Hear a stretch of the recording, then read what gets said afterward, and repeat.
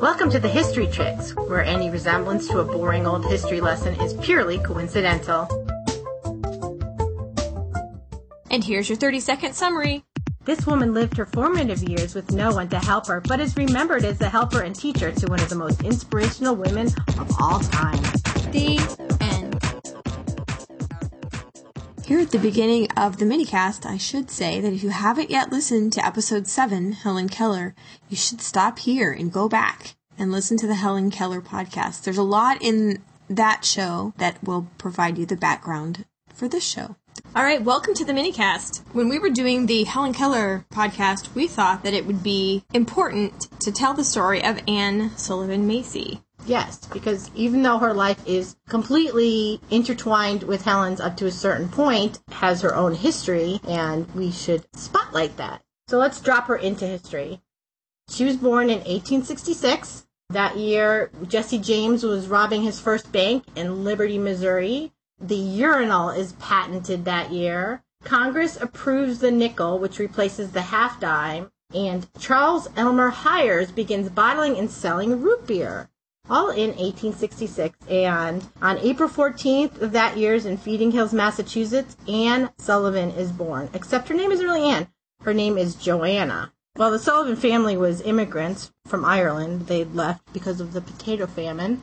The decade from about 1846 to 1855, when those parents probably came over in that vast wave of immigration, a lot of Irish people settled in towns, and they became laborers in factories, and the women became servants, and that's just how it was. And most of them, like 85% of them, were single adults that came during that wave, like fleeing to make money to send at home or whatever. But not only was this a young couple, but they settled in an area, it wasn't a city at all, it was rural, and that was not very common for Irish immigrants of this time. They did not settle in town like everyone else, and so they really didn't have a built-in Irish community the way that the factory workers did, so they were kind of isolated just from the get-go. Which probably didn't help their situation, as Alice Sullivan was very frail and suffering from tuberculosis, and Thomas is listed as being unskilled and an alcoholic. They lived in a tied cottage, which means that with the job came a little house to live in, if you're a farm laborer. And she describes this as kind of being idyllic. But I don't know how, I guess just running free and, not being supervised because your mom was sick and your dad was working. But she would sneak into the family's house and touch their piano and stuff. It was totally forbidden for the farm laborers' children to be in there. But she would marvel at the nice things and the nice dresses the little girl that lived there had. And Annie developed trachoma right about now, which is the main thing that got you booted out of the country if you came through Ellis Island, by the way. Oh. You ever see those well, every time they show Ellis Island, they show the inspectors flipping people's eyelids back and doing a swab. That's what they're swabbing for. And if they find it, you are on the boat back. They did not let you in. At the time, it was not treatable. Now, it's still widespread throughout the whole world, but if they catch it at the beginning, they just give you erythromycin. That's it. That's it. You could just go to the CVS and take care of it, whereas it was just a sentence of blindness. Basically, and still is in a lot of the world. Right. It's pretty common. It's caused by poor sanitation, so life at the Sullivan Casa may not have been all that pristine. No. Their mother did suffer from tuberculosis. 1 in 5 deaths were caused by tuberculosis. Wow. And so you could live for decades, though, is the thing. So you didn't want to put your life on hold. Right, because you had a lot of living that you could still do, but you're pretty sure you knew what was going to get you. You got married and had children when you were a woman and you had tuberculosis. I just can't imagine that helped. No. Well, and if you read books and they talk about someone died of consumption, this is the same thing. Right. Tuberculosis and consumption. Right. So her mother died. And father began his descent into alcoholism. Spiraled down. He was an abusive father as well. Yeah, he also lost his job, and you know what happens if you lose a job and you have a tied cottage? You lose your house. They had to go live with relatives. For a while, it was probably okay. So Anne is 8 when the mom dies. And Jimmy, 4. her younger brother. And he's got a tubercular hip. That's a condition that he was born with, So the dad abandons them, and the relatives eventually adopt Sister Mary, who's the only one of the 3 children that is not disabled in some way. Right.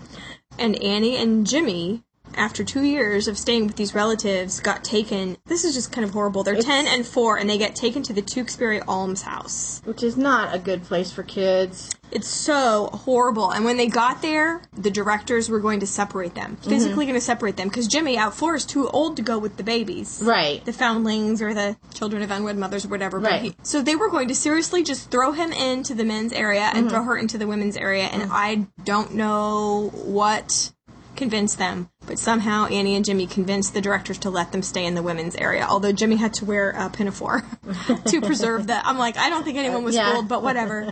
So Jimmy had to wear a pinafore, but he was allowed to stay with his sisters. Some shred of humanity in the directors. And I think based on the rest of her life, I think Anne had probably had a lot to do with them staying together. I think she was a very convincing child. You know? Yeah. She was very intelligent. And a lot of what we know about this part of her life comes from a little work of fiction that Anne was writing pretty much her whole life. And the disguises on everything are so thin. Like, for example, the main character's name is Johanna Sullivan. Johanna Sullivan, She's from Feeding Hills. Feeding Hills, yeah. And the almshouse was called Dukesbury instead of Tewksbury.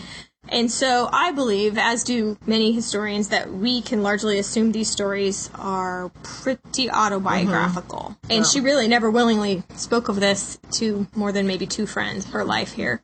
That capacity of the almshouse was 500, but there were double that in there, if you can imagine, double that. And here's who's in there. Is anyone not able to work went to the almshouse. Anyone able to work, just because you were poor, you went to the workhouse. Right. At the almshouse, you had babies, unwed mothers, older prostitutes that could no longer ply their trade, the mentally ill, disabled, abandoned children, and abandoned elderly people. And that's who was in there. Interesting place for kids to be raised. The infant mortality rate was 100%. I mean, maybe one lived, but functionally and statistically, it's 100%. Yeah. It doesn't bode well for Jimmy and Anne either. They played in the mortuary of the Tewksbury Almshouse. That's their playhouse, and they were left pretty much alone. I guess nobody else wanted to be in there. They made it their little playhouse. They would cut pictures out of Godey's Ladies' Book of Fancy Dressed Ladies, and they would cut pictures of condemned criminals out of the Police Gazette. Only I say they. Annie was not allowed by Jimmy, who was 5 at this point, to cut the pictures out because she couldn't see well and cut all their heads off. And so Jimmy had the scissors that he had stolen from the doctors, and he was the one. And they were allowed to leave that stuff up there until... And they weren't there very long. And unfortunately, Jimmy did die. He was sleeping in the bed next to Anne, and they rolled him out in the middle of the night. And she's blind, and she feels her way. She feels over, and she doesn't feel his bed there, so she feels her way to the morgue, finds his cold body, and touches it, and is just overcome with grief. That's the end of her family. That's it. You know, mom's dead. Sister's adopted out. Father, well, who'd want to go back to him anyway, even if he'd have her, which he wouldn't. So that's it. She's on her own. Annie was just inconsolable for about a week, and the inmates and the staff were actually kind of rallied around her just a little bit. They were a little kinder than they might have been. Like the gardener let her cut some of his flowers and took her to the grave and let her put them on there. And some of the older ladies, one in particular, she had a bent spine, and that's pretty much why she was there. The next 3.5 years, Maggie Hogan was her name, was the closest thing to a mother or to an advocate she ever had. Maggie Hogan actually bribed or blackmailed, not sure, somebody named Tilly to read to Annie Sullivan from the newspaper stories, because Annie Sullivan loved stories. And so I don't know if it was blackmail or a promise of helping her escape or what, but Tilly read to Annie Sullivan every night because Maggie Hogan made her. Let's just put it that way. Maggie Hogan is a good friend to have. She is a good friend to have. Now, in the next 3.5 years, though, she must have been exposed to some horrific things, because women in these kind of institutions were just like fish in a barrel to male employees, really. And the mentally ill were untreated. They would just go crazy and attack people with iron bars and stuff. Just the hopelessness of it all. Like, the women that had the babies in there knew their babies would die. I mean, you had to know that. Yeah. That's like 100% mortality rate. And as soon as you had recovered from the birth, you were sent to the workhouse, so your control over your baby was over. Done. I can't imagine how that didn't make an effect on her. She always claimed that it didn't, but I think that's just How false. could it not? Those are her formative years. Well, and even Annie had probably been attacked at some point, because that Johanna Donovan in the fiction had 3 separate incidents of of men attacking her. 2 unsuccessful eye operations that were performed on Anne while she was living there. I mean, but the fact that she got them actually says something, doesn't it? Yeah, that is true. But then she was taken to Boston for 2 more surgeries. Mm-hmm. And then she was placed as a servant in someone's house at 11. But then her eyes got worse, and she came back. There was nowhere to go but back. She did not want to go back. No, who would? And even as a servant, if you're in a house where people are treating you nicer, to go back to those kind of living conditions, you'd rather be a servant. Well, she heard about a school for the blind. There was a man named Franklin B. Sanborn who was a friend of Dr. Howe. And Dr. Howe, as you recall from the Helen Keller podcast, was the one that had trained Laura Bridgman, the famous deaf and blind girl. This tour of well-dressed philanthropists were touring the almshouse. And she ran up into the middle of this group and threw herself at one of the men because she really couldn't discern who was who and said, Mr. Sanborn, I want to go to school. And so, pretty much daring him to live up to his philanthropic ideals in front of other rich people. Right. That's awesome. She writes later, as she wrote about this period, that she knew the story of Cinderella and never doubted that there was a fairy godmother somewhere that would someday free her and turn her desolation into a kingdom of delight. And most of us waited for the prince. And I guess Mr. Sanborn was a prince, but he was regarded as a fairy godmother. I was going to say, he's really definitely the fairy godmother in this story. Yeah. Sure. So Anne gets to go to the Perkins School for the Blind. Can you imagine going from the almshouse to a place of stability where there's food and there's comfort and there's shelter? She was there for 6 years at Perkins. And I know she chafed at the rules. Yeah. Because really, she'd been wandering for, all her life, really. Her mother never was able to discipline her. No. And then she went to the almshouse where no one cared what she did all day. And so now here she's at a place where they have rules about when you get up, when you go to bed, when you eat meals. But just not even just the rules. I mean, just general behavior in polite society is something that she needed to learn because that hasn't been anything that she's been exposed to in her life so far.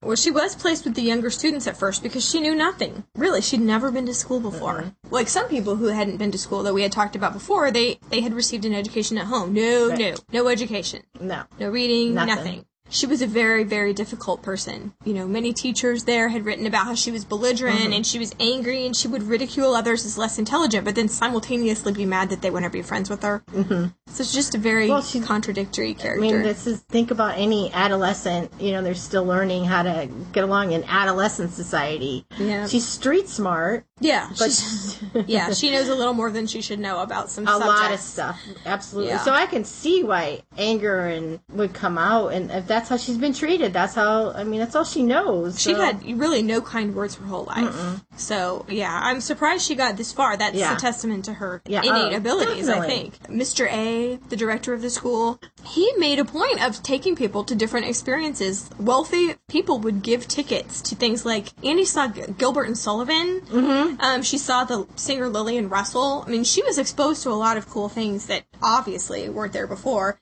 She learned practical housekeeping, and they wanted to teach her sewing. They're trying to ready her for the real world. Right. But somehow she'd just be Nellie No on everything, it seems like. But she's bright. Yeah. And she's learning the manual alphabet, and she learned to communicate. With the finger alphabet. Laura Bridgman is still there. In fact, she's in the cottage. There was a cottage system at the school where there'd be a house mother, and then there'd be 6 to 8 girls there. One of the fellow students there was Laura Bridgman, and Annie Sullivan used to spend hours fingerspelling with her. I think she kind of felt a refuge or whatever, and that's where she learned how to communicate. There was a problem in the summers, though, because no one knew where to send her, because the director, quite rightly, did not want to send her back to Tewksbury, but the school closed for the summer. Walt was one to do, and he was a single man. You can't have a teenage girl living with you. Her house mother, her name's Sophia Hopkins, provided a home for her in the summers, and it was just wonderful. It was like her first taste of just genteel living. Her brother was a grocer. I mean, not so genteel, but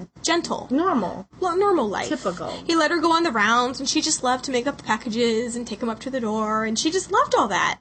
And then she ran into this mysterious hermit called Captain Dad on the beach, and he would tell her all kinds of stories, and it was just very, interesting. I don't know. I thought that was kind of cool. That is. It's so far removed from the home life that she had known heretofore. But it was just about now, though, there's some debate as to where she picked up the name Mansfield. Some sources, including the American Federation for the Blind website, say that it's on her birth certificate. Right, and we're saying they said that her birth certificate says Joanna Mansfield Sullivan. A couple of the resources I found, this one in particular, Beyond the Miracle Worker, which is all about Anne Sullivan, kind of talks about how, let me just read this to you. Perhaps the greatest indication of Sullivan's claim to a new and emerging self was her adoption of a new name while at Perkins. Other girls at Perkins used 3 names in formal circumstances. It signified refinement, sophistication, and some kind of lineage. During these years, the orphaned Annie, without any extended family to claim her, read about Mansfield Hall, an Irish baronial site. It must have seemed a perfect fit, noble, Irish, and literary sounding. She then became Annie Mansfield Sullivan, in one move, setting aside one past and claiming another.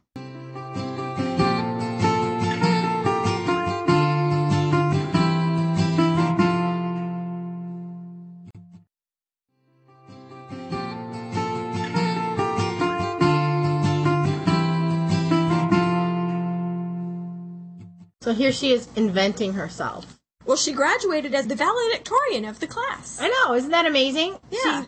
She had to strive to just be equal to them when she got there. She knew nothing, and then she graduates valedictorian. That sounds a lot like someone else we know that's going to come along later. Helen Keller came from knowing nothing to surpassing people in such a short period of time. So, here's the thing. Now what? What jobs were there for a person of limited sight? No family to go to. A lot of the other students could just revert back to being, aunt in residence, spinster in residence. Some of them left to get married, which everyone was very happy, to see happen. The director, Mr. A, offered to send her to teacher's college at his own expense.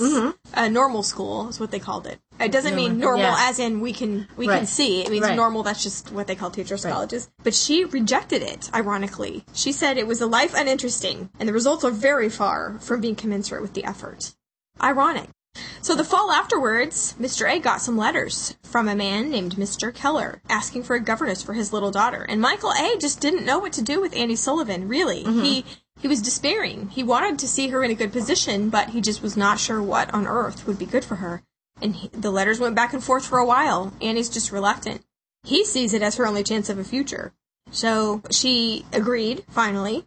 And one last eye surgery she had before she went down there. And so this is, we talked in the Helen Keller podcast about how she appeared and saw her new student or whatever. Right. But what we didn't talk about is, so she's still in pain from eye surgery. Pain management was not... And surgical skills were not what they are today either. So her eye is still in horrible pain. She calls it flaming pain from the eye surgery. The sunlight's hurting her. The soot and cinders from the train is hurting her. Her shoes, someone has bought her some shoes, but they're too small, and so they're the only pair of shoes she has, so she's wearing felt carpet slippers, so she feels embarrassed about that. It's the first time she's ever been to train, and she's far away from everything she does. She's never left Massachusetts, and here she's going to Alabama. So there were both blind and deaf schools within 170 miles, which I didn't know this, of Helen Keller's house. But her parents refused to send her there because after the Civil War, a lot of welfare-type institutions in the South were just really going downhill and falling on hard times. So Anne Sullivan was actually seen as quite a step up for Helen Keller from these institutions. Sure. And then Mrs. Keller, she admits later, although she never would let on at the time, admits that she was completely shocked when she saw Annie's eye because it had really swollen and it was really horrible. And they're like, she's thinking, what? What did they send us? Here's something about her education that made her very fit to be Helen Keller's teacher. In addition to just about everything else. But in addition to the finger spelling, she knew how to be disobedient and stubborn to a teacher. She knew why she did it, and she knew how to resist instruction. Yep. That sounds an awful lot like Miss Keller. I think it was the best educational assistance that she could have gotten. Yep. But who started to try to take all the credit? Mr. A. And he did help her out quite a bit, but... He wanted all the credit for the Perkins Institution. Yeah. And he basically said that he had given her all the tools needed and blah, blah, blah. But the thing is, the only teacher training she ever had was she was allowed to read the books of Dr. Howe in his Education of Laura Bridgman. And she was reluctant to share the information about her successes and how she got them. And that might have been part of why. They had a very weird relationship, those guys. Yeah. With Mr. A and Annie. That was like flirty and daughterly and scoldy and grumpy and sarcastic. I don't know how to say it. It was just like... she's 21 when she goes to live with the Kellers. she wouldn't be where she is without him, but I can see why she's wanting to set off on her own and not give him... Yeah, I see that. And as Helen got notoriety and became more famous, she started to be, maybe only in her own mind, but maybe for real, she started to be regarded as some kind of just accessory. Like, here's Helen and that one girl that does things in her hand. The one that's going to tell Helen what we say. Her translator. Yeah, it just, started to be kind of bad. And, she had issues, too. She couldn't see very well. She was a disabled person. Exactly. We think of Helen Keller and the things she's overcome. But Anne Sullivan had her own luggage strapped to her back as far as things that she's having to overcome, and we just don't really ever think about that. So this Frost King episode that we talked about in the Helen Keller episode, basically that's the straw that broke her from Mr. A almost forever, I think. That relationship was kind of over. He felt betrayed. He felt like she was purposely trying to take down his school, which is, the least thing of her mind. And so he started writing things where he believed that Anne Sullivan was merely parroting Dr. Howe's example of Laura Bridgman, and she had no skill at all. Nice. Which is just horrible. Like, thanks for being my friend, dirty man. So along comes Alexander Graham Bell, who actually saw this opportunity, Helen's deaf too.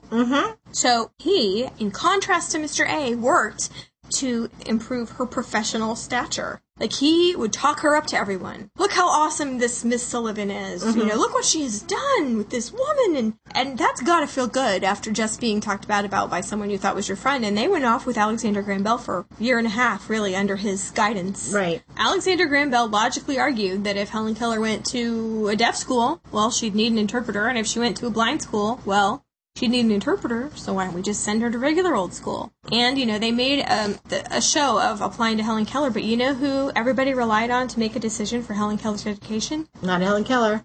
Anne Sullivan. She really had some power.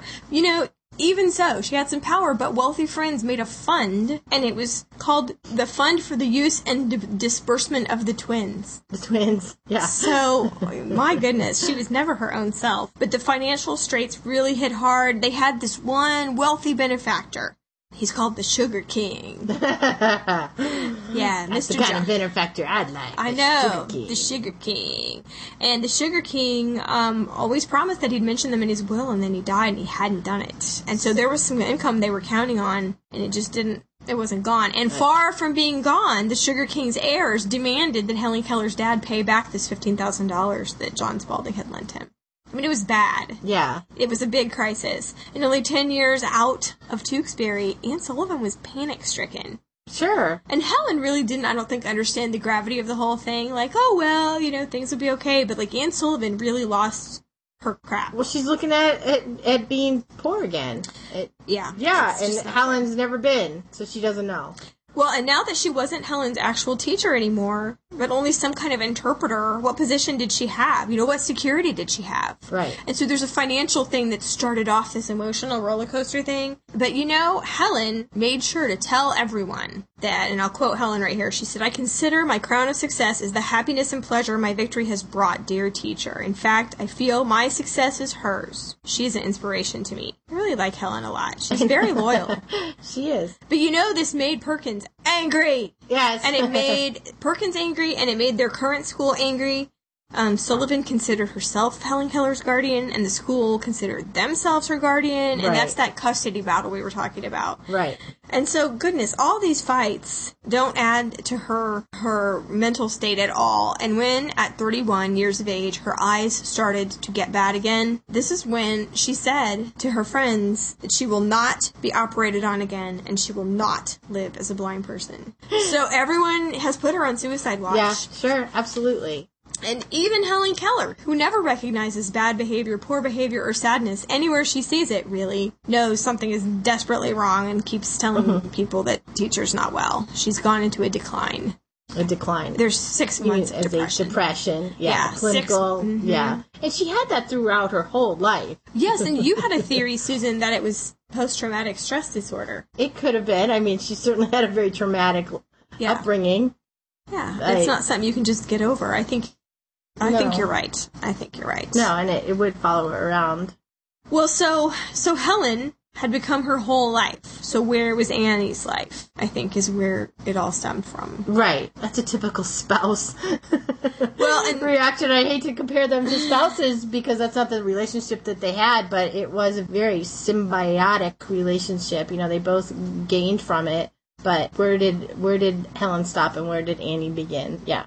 When Helen goes to Radcliffe, Annie had a really tough job, I think. Not only was she the translator, but honestly, I think she had to learn everything right ahead of Helen so that she could describe it properly. And no one is giving her the credit. She went to school, too. Yeah, she does not get a Radcliffe degree, although she gets a Radcliffe education. Helen was very, very, very, very concerned that Annie was ruining her eyesight because she couldn't see past the end of her nose at this point.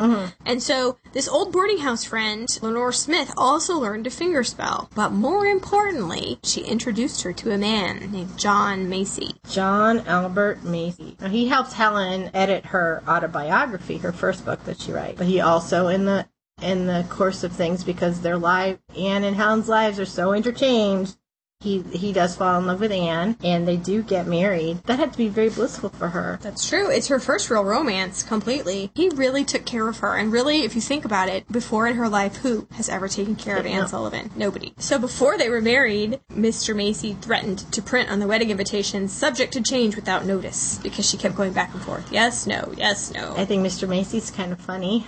He is kind of funny. You know what? His family later told everyone that he actually wanted to marry Helen. But I think it's sour grapes, and I think it's based on what happened later. At this time, a man who married a woman would confidently expect to have control of her finances. Right.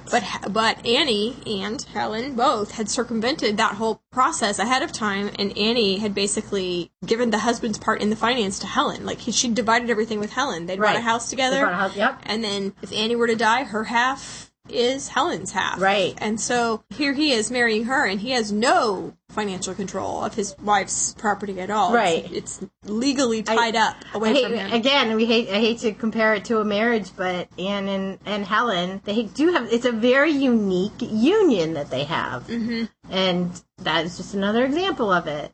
Okay, so the first few years of the marriage, another idyllic period. You know, they have livestock and pets and a lovely garden, and it's all going well. Everybody's writing profitably with great creativity. Right. That it just kind of descends from there. It just, as of about 1914, so we're looking at about 9 years after the relationship, it's gotten to the point where John Macy's asking for a divorce. Mm-hmm. And here's a telling vision of the triangle that we're facing here. So he asked for a divorce, and Annie said no. And Helen said no.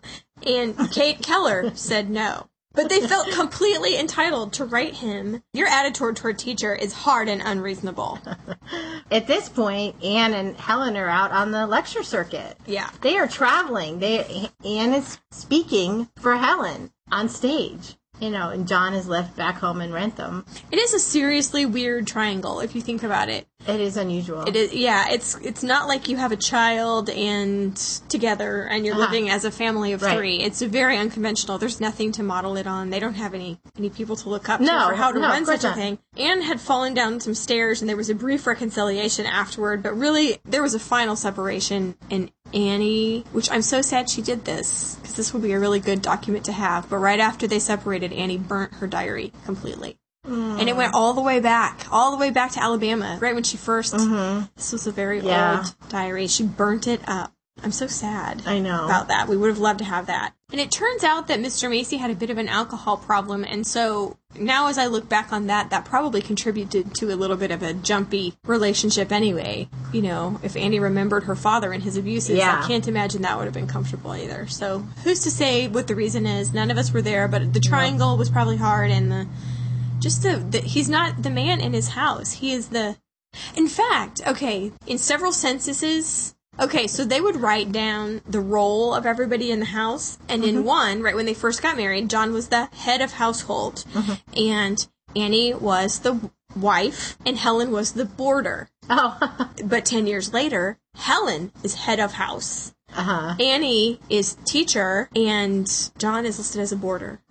Okay, so that's the relationship they now have. It's like, so really just even those little words written by the census taker, really it's probably an unsupportable situation for him. Okay, so about now, either Annie is diagnosed incorrectly with tuberculosis, Or she really has tuberculosis. Depending on your source. Depending on your source. Now, that doesn't necessarily really matter because she goes to Lake Placid to the sanatorium anyway. Mm-hmm. So, she's there. There she is. With Polly Thompson, who has come on as an additional partner in their relationship. She was a nurse? Yeah, she was a nurse. And it was like bandied about that she was the secretary to Helen, but really she was the nurse of Annie Sullivan. Uh-huh. And even then it was kind of not talked about when you had tuberculosis. So, it was said that you were going to Lake Placid, so people would know what it is, but you didn't ever say what it actually was. They weren't going skiing. No.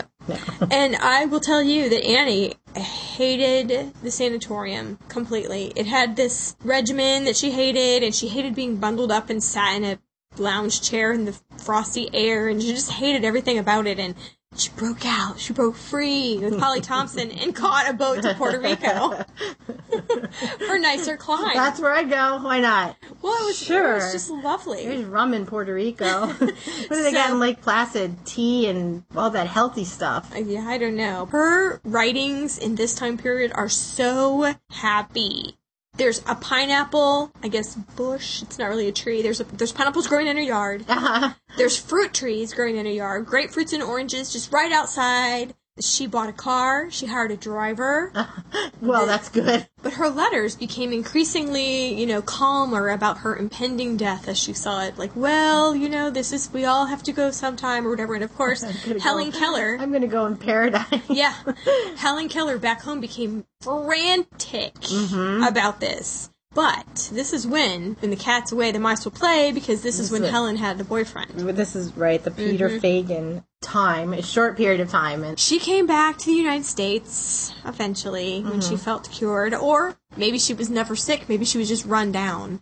And I can imagine how a long stint in Puerto Rico, laying on a lounge chair and driving around, looking at scenery, would make you feel better. Yeah, it would. Yeah. If it was just an emotional breakdown. That's true. So this is right when they turned to vaudeville. Well, in the first year, Annie was so sick with pneumonia, it kind of ate up all their profits. And simultaneously, John kept writing, asking for money, asking for money, asking for money. And guess who gave him the final boot? Was it his wife, Annie? No, it was Helen Keller. Helen Keller finally said, I'm making this money for Annie, not to support you. You need to be a man. You need to go out. I'm paraphrasing here. Helen Keller is saying man up. Yeah, okay. Yeah. But you need to be a man. You need to get gainful employment and show your friends that you're not a parasite. Right. As I believe you are. Yeah. Or something. I mean, that's the Beckett Graham version, but I kind of like it. Well, and no one ever made either of them as happy as the other one. I mean, they're deeply dependent on each other. And, I think that you're right that it was kind of like a marriage. Mm-hmm. So Annie's health is deteriorating. And this is about the time that Annie and Helen begin their work for the American Foundation for the Blind, which, as we said in the Helen Keller podcast, this is really a defining moment for them, and they've really finally found their niche of organization that they can support and travel around and speak on behalf of. Annie was almost becoming fully blind here toward the end, and Helen had a hard time reconciling herself to Annie's blindness. Honestly, she just knew that Annie had been her link to the sighted world all along, and she just really... Which is kind of interesting because Annie's really... her sight has never been spectacular. Yeah. We talked earlier about how Annie had gotten a Radcliffe education and never got a Radcliffe degree. In 1931, Temple University in Philadelphia said that they would like to recognize Anne and Helen's achievements with honorary degrees. Now, Helen accepted hers, but Annie actually refused it. And a year later, Helen, as well as other people, said, Annie, it's a degree. Please accept it for the work that you've done. And she does accept it. So Anne does get a college degree from Temple University. Finally. So Annie began to write a memoir entitled Foolish Remarks of a Foolish Woman, very self-deprecating, and some of it was pretty bitter. Let me quote right here. It says, "Why, O curious ones, do you stop at my door today and peer into my face wonderingly? You've passed me with miserly glances for 60 years and longer. Why did you not ask your questions before my heart was cold, my hair gray? Time for confidence is past. The most safe abode for my secret is where the darkness shelters on. I'm as indifferent as a stone. Love has betrayed me. Friendship is a broken reed. Life has pierced me in 1,000 ways, but the wounds are all dry. I think I've forgotten how they used to bleed." It was sad.